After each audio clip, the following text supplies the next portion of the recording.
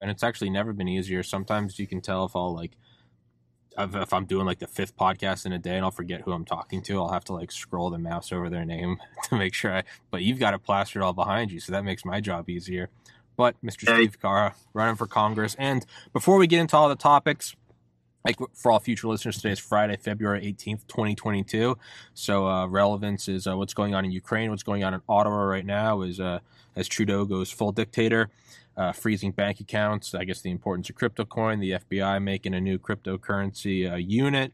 But more importantly than all those things, and I think you'd agree, is election integrity, because none of the topics we're going to talk about matter unless the votes matter. But before we dive into it, and because I love the sound of my own voice, I'll shut up. Mr. Carra, please introduce yourself. thanks for having me on, Tommy. I'm Steve Carra, state representative here in Southwest Michigan, running for U.S. Congress. I was endorsed by President Trump back in September of last year. And I don't know if you heard, but Rand Paul just endorsed me in this past week as well. I didn't know the second one. Congratulations, man. That's badass. It's it's so to get into it, right? And I know everyone knows kind of the biggest topic for me is Section 230, but I've beat that to death with other candidates, and I think it's slowly dawning on me that it's not going to really matter. I'm just going to have to figure it out on my own. Go to Rumble, BitChute, Odyssey. I can sit around and be like, I'm going to wait for the government to break until it's just like, hey man, go find out your own path to like win. I don't want to be sitting here in 20 years still complaining about YouTube. But with that, really more important than any of the topics will be election integrity, right? And I mean, I think some people are probably warming up, even if they don't vocalize it, to the idea that something went down in 2020, as a lot of people, I think, are having the veil pulled back from their eyes, just seeing what's going on right now with COVID, collusion between the government and Big Pharma, namely Pfizer, covering up VAERS deaths, suppressing early treatment, and making $36.5 billion on the COVID vaccine, according to Axios. Maybe that will help people go, all right, well, if they're lying about that, what else are they? What was the other big lie? And those are the two things that you'd get suspended from YouTube for. I was permanently banned for talking about election integrity or fortification and COVID. Where do we stand right now? Well, I guess we'll go with you, specifically in Michigan, about election integrity, because none of this matters. Oops. Well,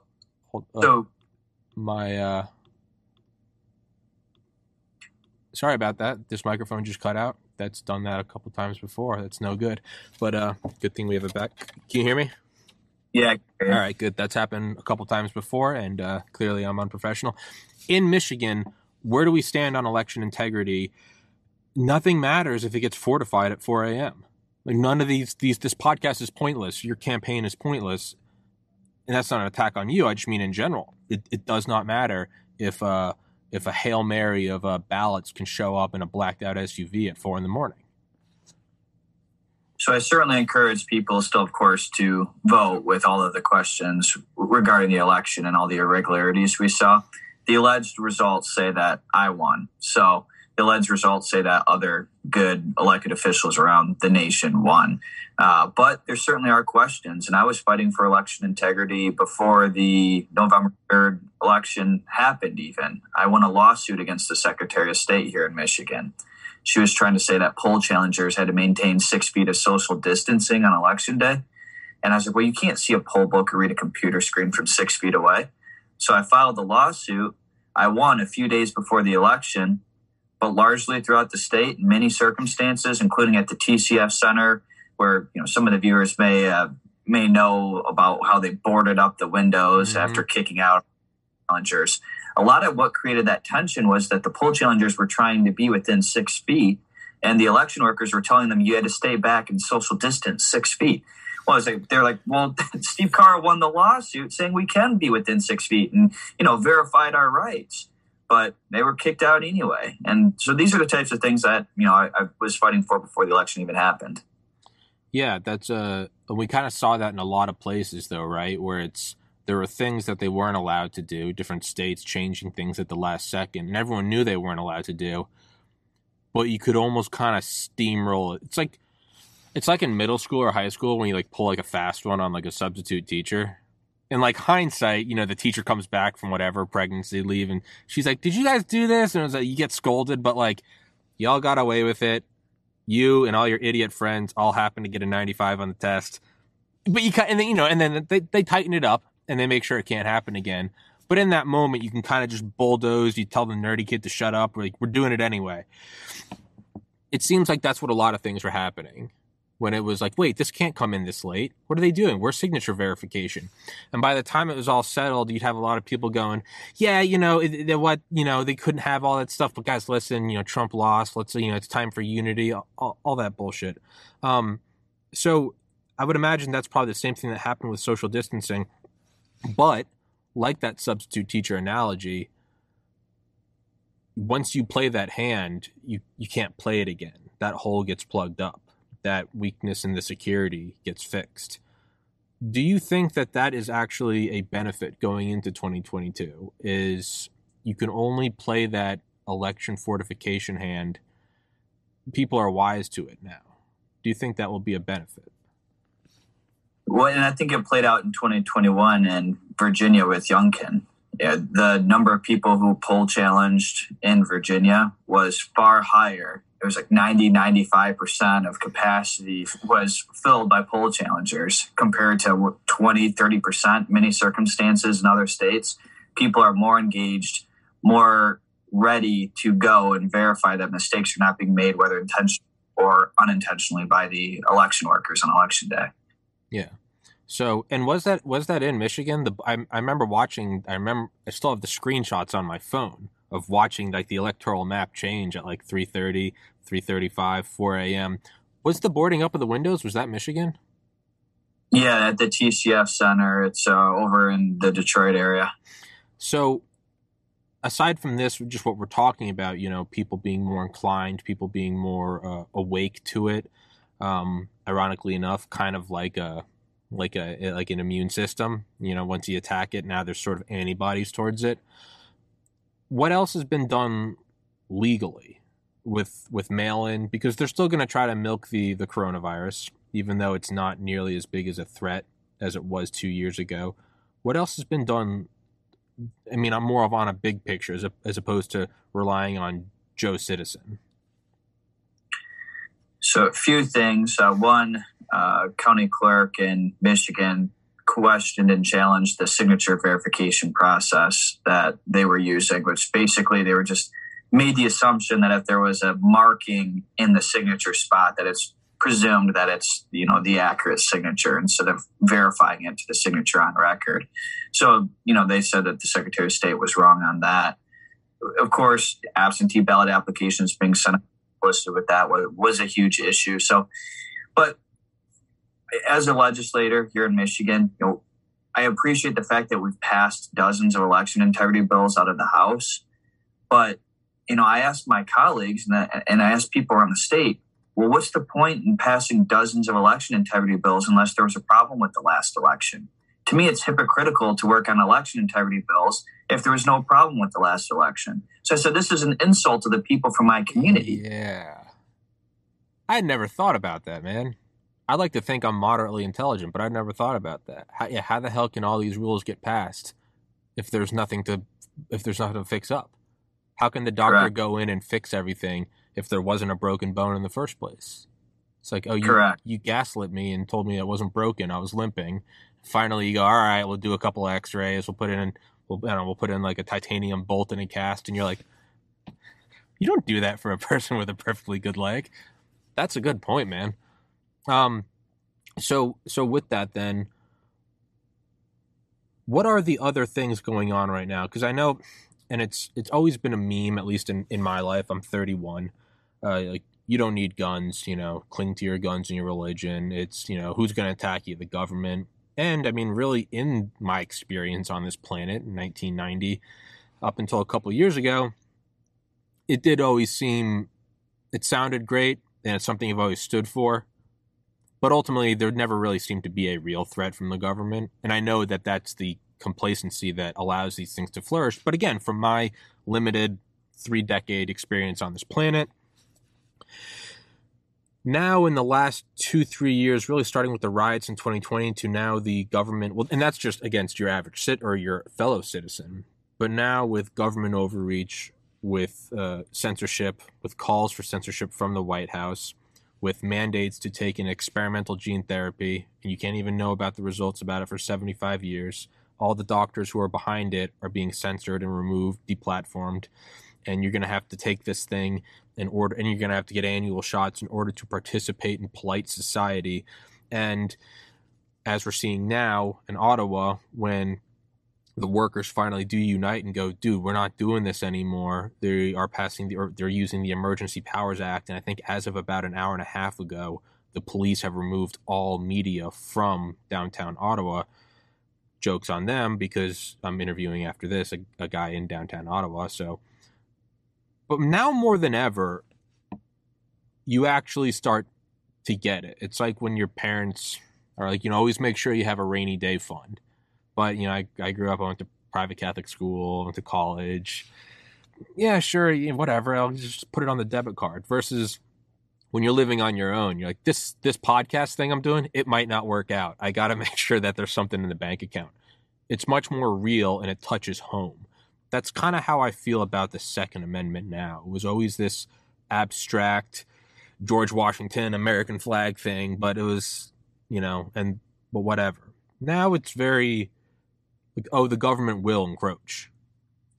What are you going to do to push back against things like red flag laws, or even the comfort that the ATF has with tweeting on Valentine's Day? Hey, do you want to get back at your ex? Valentine's Day can be fun. Like, let us know if they have illegal weapons. We'll pay them a visit and make a Valentine's Day to remember. I mean, they're openly talking about swatting people, which will result in deaths of either officers and or civilians. What can you do? And I'm actually asking that. I don't know. What can you do to at least halt the encroachment on the Second Amendment? Definitely we need to be ready and to defend when we need to defend when bad things could possibly happen. But what I would like to see more of is us going on the offensive more and trying to make good things happen. So, for example, here in Michigan, I sponsored constitutional carry. It has not passed out. We actually haven't even gotten a hearing on it yet. But we have a Republican majority in the House and a Republican majority in the Senate, which is, we're supposed to be pro-Second Amendment in both chambers. And the argument you hear from a lot of legislators is, well, the governor would veto it anyway. There's no sense in passing constitutional carry, so they don't try. Well, my thought is, will she veto constitutional carry, Governor Whitmer? Yeah, she would. But we should still do it this term, A, because it's doing our job to defend the right to keep and bear arms, and B, and more importantly, is it sets the foundation for next term. She's up for re-election here. She's, very disfavorable. Of course, she's been very quiet with the lockdowns lately because the midterms are coming up. So she's, trying to behave herself because she's trying to get reelected. But if we get it through the House and Senate this term and she vetoes it, that sets the foundation to next term when we have a Republican governor to get it across the finish line. So whenever legislators say, oh, no, we shouldn't pass it out of the House or we shouldn't pass it, now is not the right time, the governor would veto it anyway. No, we should do it, set it up for next time. Plus, it's just the mindset in general. I just hate that beta spineless, well, what's the point? Like, dude, then don't have the job that you have.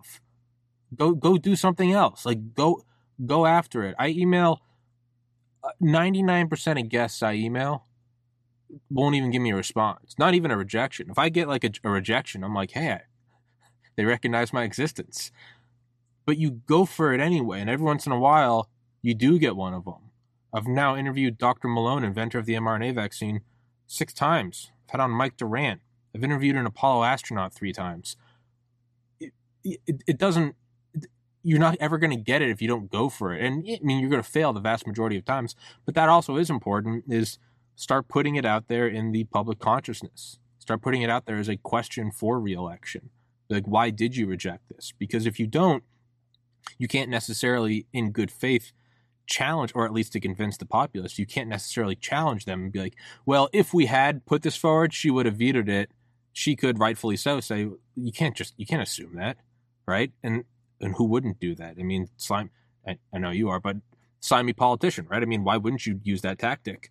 You do have to quite literally bring it up to them, put it on the table, and get their rejection stamp. Like that's worth something. Right. And the tragedy that happened at Oxford High School with the shooting that was here in Michigan, killed 4 students.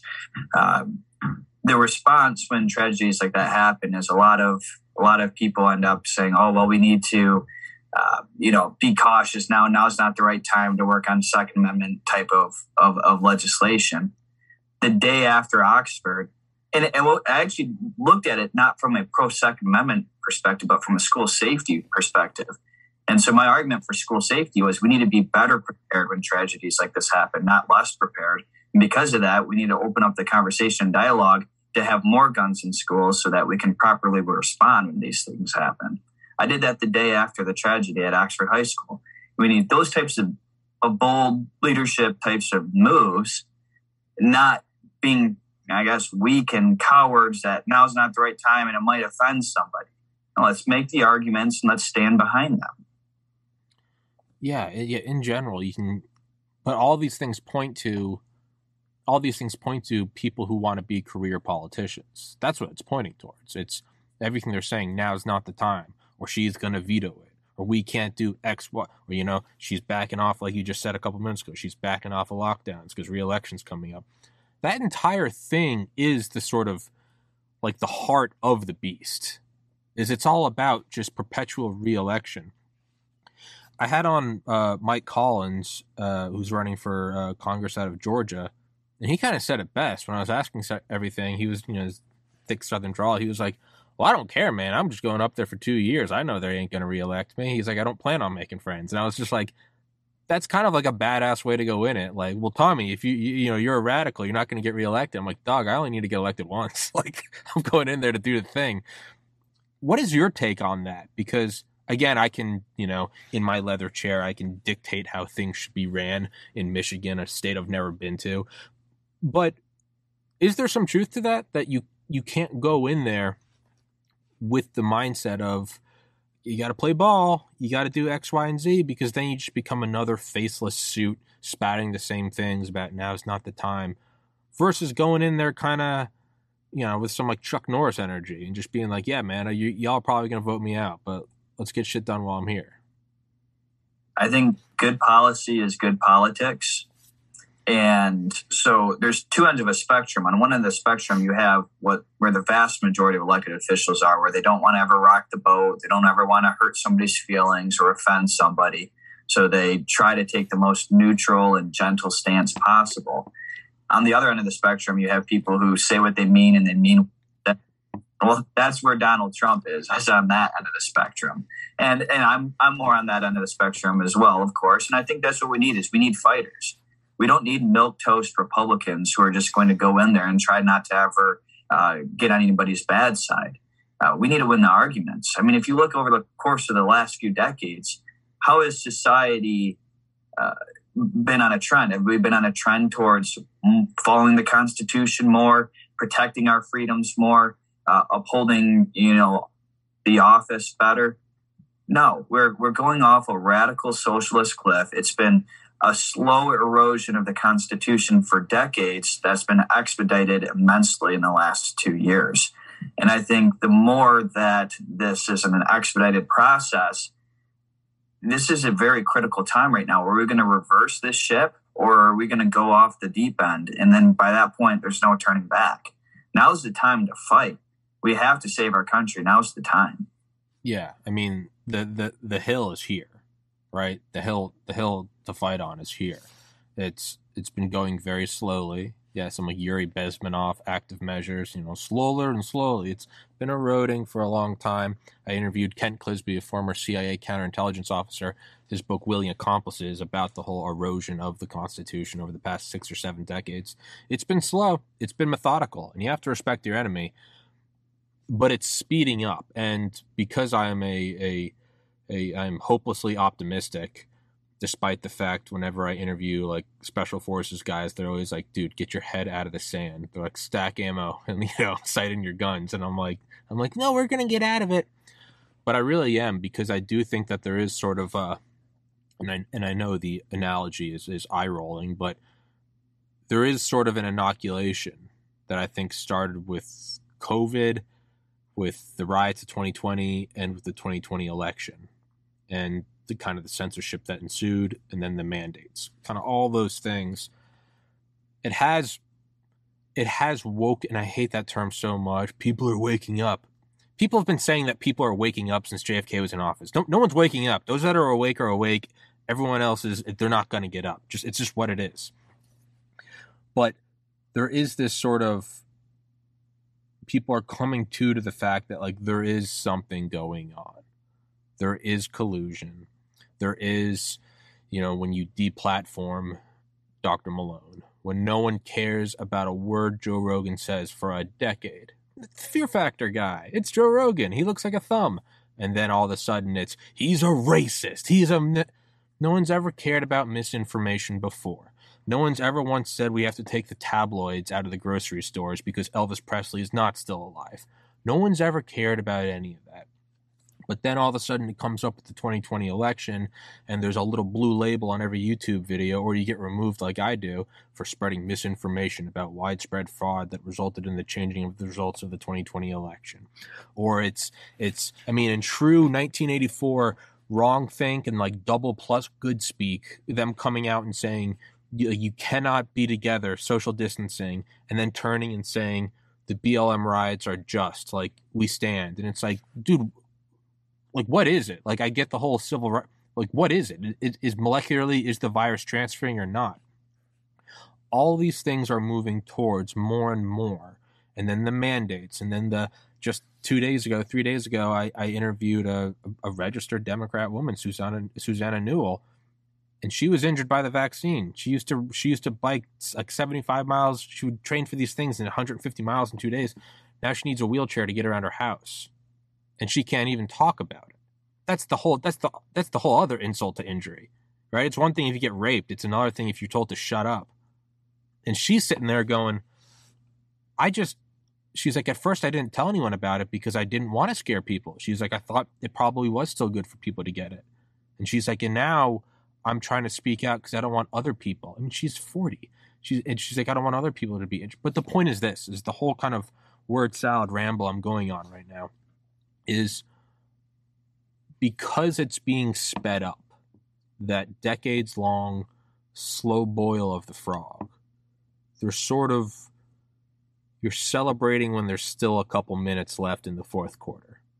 And to me, I think there's a lot of benefit in that for the Constitution-loving, God-fearing, patriotic Americans, is they're starting to see the mask has fallen off of the machine. Your thoughts on that? And I know I just bombarded you with a bunch of rambling, but yeah. So I would say that 95% of elected officials are complicit in the process of large corporations and big government being in bed together. And the home of what I would call corporate welfare used to, for the past few decades, be largely within the Republican Party.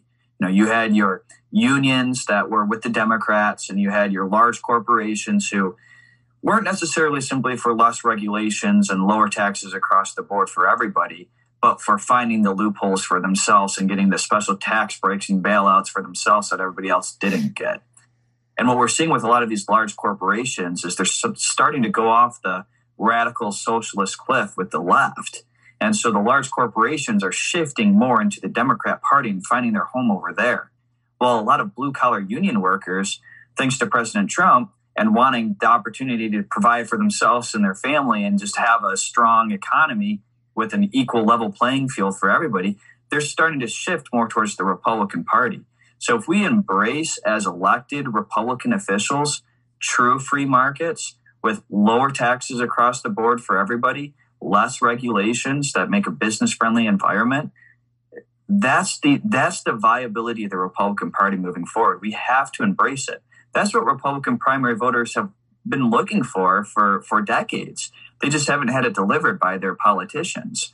And the Democrat politicians would go along to get along with it too, because that makes them look more moderate because, oh, yeah, I voted for a tax break. Yeah, for that special interest group. Well, thanks for the tax break for the politically connected who's funding your campaigns. Oh, now you're moderate because of that? No, that's crony. That's crooked. This is what's destroying our country. We need to stand up against this system, and we need to embrace true free markets. That's the viability of the Republican Party moving forward. Yeah, beautifully said. Yeah, they do try to do that throw the bone thing where, Bernie can say, I didn't vote to, I didn't vote against the military industrial complex. Like, I'm not a threat as a hippie. And it's like, well, dog, you voted for like Northrop Grumman and Boeing because they built a factory in your home state, which I get. I'm for. But like, you can't, come on, it's cronyism. You can't say that. You can't say that at all. It's Trudeau holding, Dr. Malone said it on my podcast 2 days ago. It's Justin Trudeau holding 40%, or the Trudeau Foundation holding 40% ownership of Acuitas, which I didn't know this, I guess forms the phospholipid sort of solution that the Moderna vaccine's used in. All right, man. Well, if that's the case, he stands to become a billionaire if they continue with the mandates. You could argue, he could argue, like, look, I'm not against corporations, but no, it's what you just said. It's a plutocratic, oligarchical cronyism. There is sort of, it seems like there's almost another switch of parties going on then, right? If the workers uniting, and granted it's Canada, but if like the workers uniting, the blue collar workers uniting, are being stamped out by the state and cheered on by the left, the very same left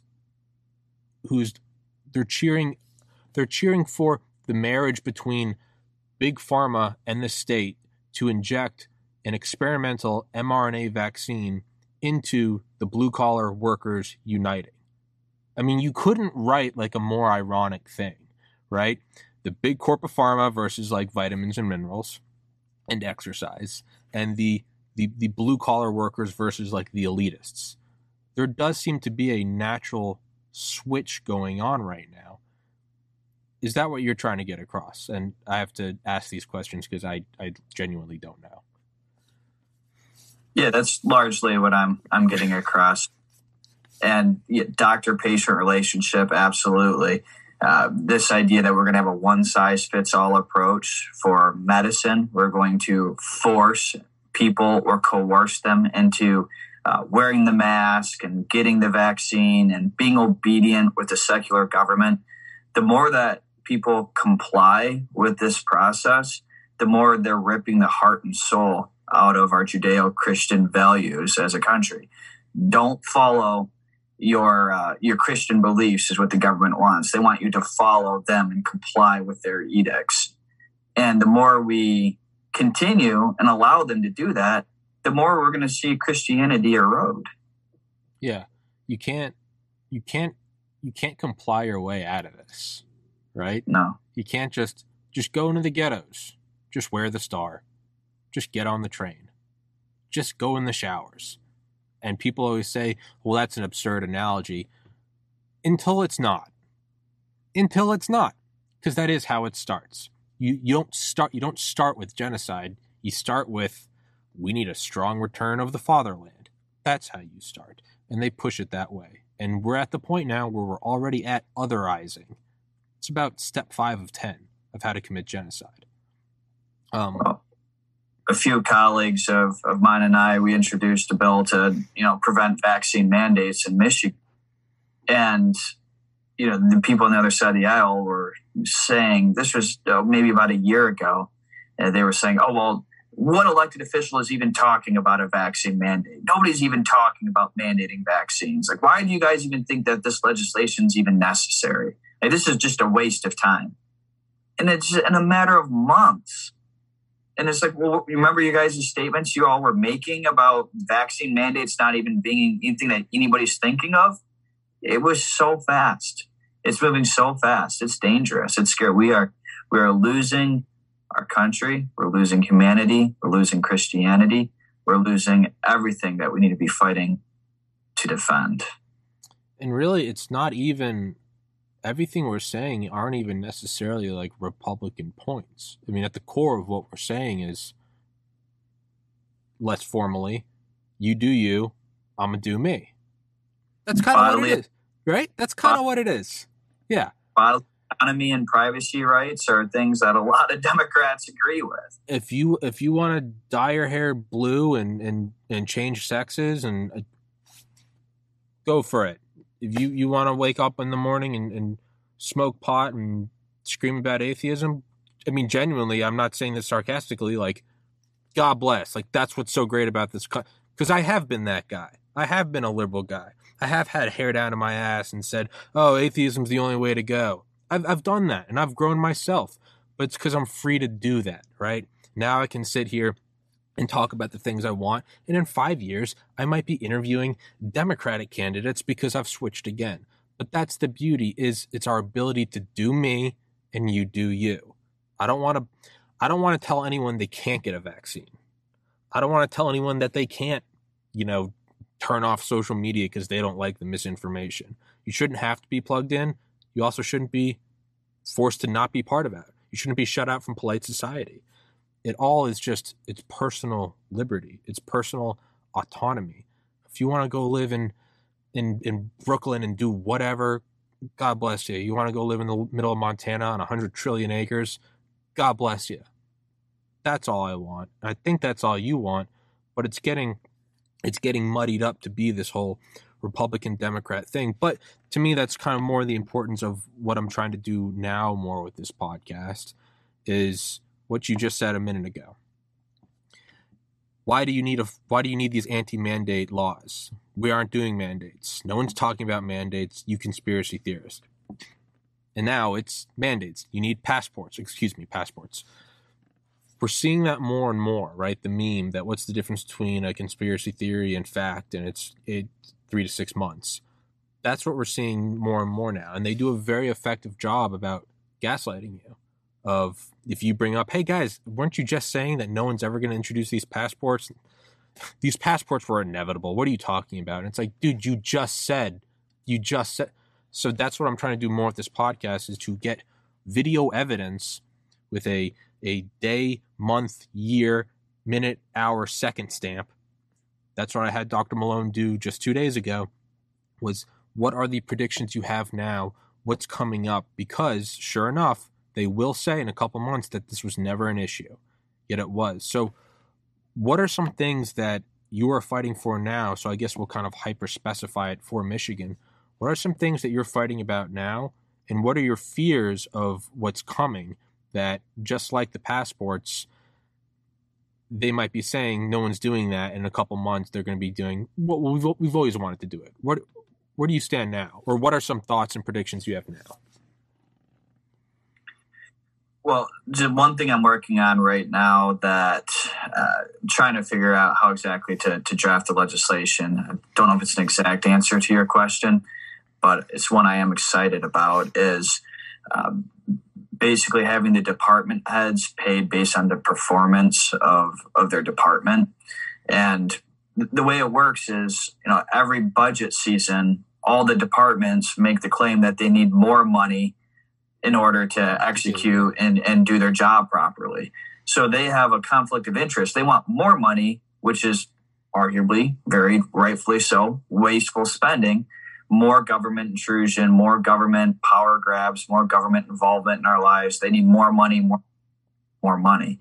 Well, if they got paid based on their department being able to execute their responsibilities at a more cost-effective way, they got paid more because they're cost-effective, that aligns and makes it run more like a business. So I'd like to see the department heads paid based on performance. So I'm working on doing that. Another big issue we have is all this federal money that's flowing into the states with strings attached. In Michigan, we get billions and billions of federal dollars that come back to our state. It's like, oh, here's all this free monopoly money, billions of federal dollars. You guys, but you have to spend it in these certain ways. And so it coerces us into bigger government. To me, that's a violation of the 10th Amendment. We have states' rights, but they're going to sit here and tell us we can turn down that federal money if we want to. It's our choice. We could decide as a state we can turn down those billions of dollars coming into our state, or we can take it with strings attached And it acts like we have a freedom or a choice as state legislators to decide whether or not to take it. It's like, what a joke. That's coercion. That's just like everything we see with the manipulation of society with its all approach to medicine. Destruction of the doctor-patient relationship, the intimidation of doctors for trying to do their best to protect their patients. We're seeing these similar patterns in our individual lives as well as behind the scenes in government. It's a crooked, corrupt system. And now, and I do this, it always depends on who I'm talking to, what field we're talking about. But I try to make it applicable to the person that may be listening. Is what can someone do in Michigan? So the analogy I always use is, say you look at climate change and you have Greta Thunberg foaming at the mouth, and we need the Paris Accords and it's going to cost $100 quadrillion a decade, whatever. It's this grandiose, kind of like what I was saying to you beforehand. Like, I would love to see Section 230 repealed, or can I just stop complaining about it, find a website, an alternative website, and start uploading my podcast there? And it sucks to suck, but grab your balls and move forward. If it comes to global warming, you can say we need all this versus like, all right, I'll start recycling. All right, I'll start recycling. Maybe I'll take a 10-minute shower instead of a 20-minute one. But to me, those are very empowering things, because it's what can you do to change the world without feeling like it has to be some monolithic thing. I always talk about mental health. I try to interview people who are experts in the future of mental health. I lost a sibling to suicide in 2014. Mental health sucks. But instead of leaving it out there like I hope a big pharma cures depression one day, instead I'm like, what can I do? I can bring on people. I can try to remove the stigma around it, talk about, you're not crazy if you have suicidal thoughts. Open up about it. People do care. People do love you. Is it a little bit? It's a little bit. Am I changing the world? Probably not. But it's something that I can do. And it makes me, and it cascades into other people wanting to do things they can do. What are things that people in Michigan, or more directly, what are things that you're going to do that will directly affect the people of, because we can sit here and talk about the decades-long erosion of Marxists and, fighting against China and personal liberties, and that's all great and everything, but it's also a lot of sound bites. What's like all like bullshit aside, like what can you do? And I'm not trying to put you on the hot seat, more so, as I just explained, I like to see things put into actual action. What can I, Tommy, do? Granted, I don't live in Michigan, but I think you're picking up what I'm putting down. In the near future, the way I see me having an influence is largely in two different parts. One, at the federal level with running for U.S. Congress, I see me being a loud voice against the corruption, as we've mentioned. And to elaborate on that before I get into my second point, we've run trade deficits as a country for 50 years. And, we have a redistribution of wealth from the working class in America to able-bodied people who are not working, but also towards the large corporations getting the special deals that everybody else doesn't get. And so the wage disparity back in the 60s, the top CEO closer to 55 times what their lowest paid employee was. And now you're looking at closer to 600 times what their lowest paid employee is. So it isn't because of free markets. I mean, if you're getting rich off a fair and honest trade without a relationship with government and a special deal from government, more power to you. But if it's because of crookedness and it's a redistribution of wealth to the politically connected, who supports that? Unless you're one of the politically connected. And if you are one of the politically connected and you support it because it is in your interest, well, I think you should check your heart if that's how you're voting, is for your own personal interest instead of the well-being of society. Trade deficits for 50 years, that means that laborers in other countries have to work extra hard in order to subsidize our consumption habits in America. So when people talk about caring about, minorities, things of that nature, well, what if minorities in other countries have to work extra hard in order for us to consume a materialistic lifestyle over here in America because we have the reserve currency of the world and have been afforded the privilege of a trade deficit for 50 years? Are these things that people talk about? Are these things that people care about? We should. And we should care about this as humans. So, I'm going to continue to expose those kinds of things, but also from a state legislature perspective, some people are concerned, well, you're doing such a great job here in Michigan, Steve. We don't want to lose you. And I say, well, first of all, don't you think America deserves me? Don't be selfish, right? and secondly, I think that'll actually, I argue, how much do we really have me in the state legislature in Michigan right now? Because I vote no against more regulations, bigger government, more intrusion in our lives. But the bills pass anyway, bipartisan support, and so I vote no, but I lose. So how much do we have me as a state legislator? But if I'm a congressman in the Michigan legislature here, if a chair of a committee is bringing forward a bad bill that is, that I'm just like, no, I want to kill that. And they want to seek re-election for a third term. And I tell them, hey, I'm Congressman Carra now, and I see you're bringing up this bad bill. I don't want to see that move. Don't give it a vote. If this moves, expect a primary, and I'm going to find $100,000. I'm going to endorse against you in the primary, and you can kiss your political career goodbye. I will play those games. Good. I will fight those fights. So you'll gain me in the Michigan legislature by having me as a congressman because I'll have more pull. And as my Godspeed, as my podcast grows, you can use my platform to publicly name and shame them. That's exactly what that's why I had on Susanna Newell, the woman that was injured by the vaccine. She was like, thanks for having me on your platform. You have 8,000 subscribers. That's 8,000 more people than I can talk to. And so I went ahead and sent some emails and got her on Stu Peters, who has 300,000 subscribers. And I just kind of get a kick out of if you're not allowed to talk about something, I'm like, well, let's talk about it. So yeah, no, I love that. If you're going to do that, blast them, put them in the spotlight. Because that's really the only way they scurry is so much of this is allowed to happen because no one's paid attention before, from election fraud to, like you said, the kickbacks to, yeah, man, if you're Joe Rogan and you start your own podcast and you get 100 milli, okay, you hustled. If you're Tom Brady and you go through the NFL, you did it. But when you're getting corporate subsidies and corporate welfare and the laws themselves are written so that there is no competition for you, you're not growing there. You're not doing that in any sort of meaningful or respectful way. You're abusing the system. You've become a tick on the heart of America.